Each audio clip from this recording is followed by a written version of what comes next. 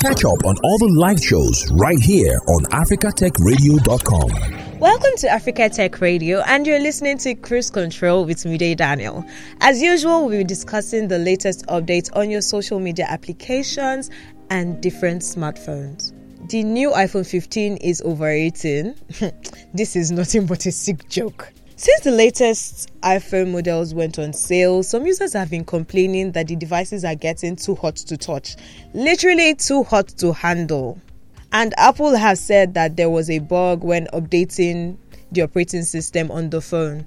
And they also claimed that the changes to third-party apps are causing them to overload the system. Apple should admit fault for once. iPhone users have become used to their devices becoming hotter during the initial setup when they are being backed up due to the amount of processing power being used and the phone working overtime. Well, most phones work overtime. Most iPhones work overtime anyway. So basically, it's always hot, like always hot. But these issues with the iPhone 15 have been worse. Worse, you mean that you probably should be able to iron with the phone or cook? Anyway, Apple has said that the devices may be warmer in the first few days after setting up or restoring the device from one iPhone to another because of increased background activities. They also named some apps that may be the cause. And among the apps named were Instagram, Uber, and the video game Asphalt 9. Apple has stressed that the warming phone is not related to the new titanium casing that houses the iPhone 15 Pro and 15 Pro Max, instead of the stainless steel that was used in the former iPhones. They also dismissed the speculations that the overheating problem has anything to do with the new USB-C port. Apple has said that the issue is not a safety or injury risk and it will not impact the iPhone's long-term performance. We just wait and see. Top songwriters who have worked with award-winning artists have said that artificial intelligence isn't something to be afraid of. Opinions on this technology have differed, but some songwriters have said that AI can actually be a useful tool in songwriting. Some use it to mimic the voice of the artist when they are writing to check how the voice sounds. That actually makes a lot of sense, really. But they all agree that AI cannot imitate the artistry and human emotions that goes into making music. One of the writers on Doja Cat's song Woman, Lyndon J, says that AI provides exciting opportunities for the music industry.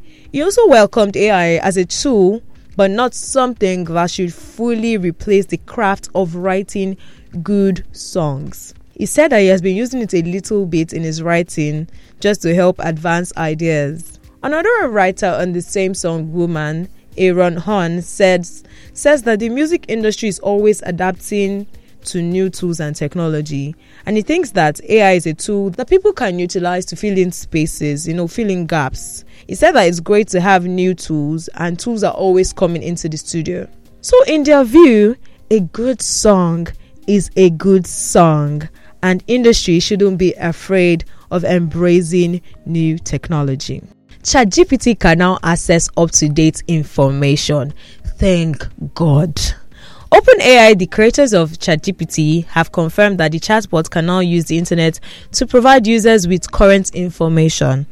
The artificial intelligence-powered system were previously trained only to use data till September 2021.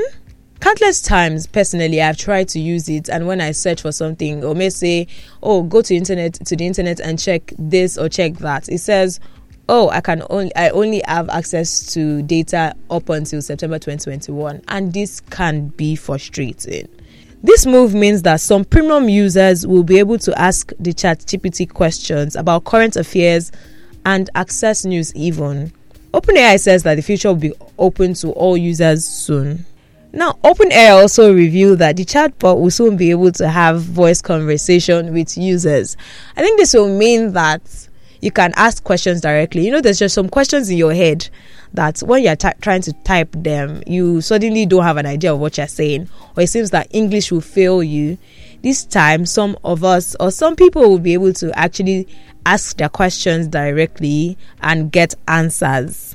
I think this is really, really smart. Anyway, ChatGPT and other similar systems use huge amount of data to create convincing human-like responses to users' query.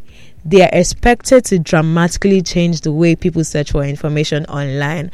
And honestly, up till date, they have actually really been trying, except for the lack of appropriate data. But now that they are using up-to-date data, I feel like the process is going to become more seamless and more fun to use. But bearing in mind that ChatGPT doesn't also remove the place of the human brain, because now everywhere, everyone in their offices, in schools, when they're given a task or a document, everybody just goes to ChatGPT, how to something. So ChatGPT doesn't remove the point of using your head, but it can really be a useful tool for whatever we're trying to do. Join the conversation on all our social media platforms and catch up on africatechradio.com. Remember, dreams don't work unless you do. Go the extra mile today. Thanks for listening, and don't forget to catch up on all the live shows right here on africatechradio.com.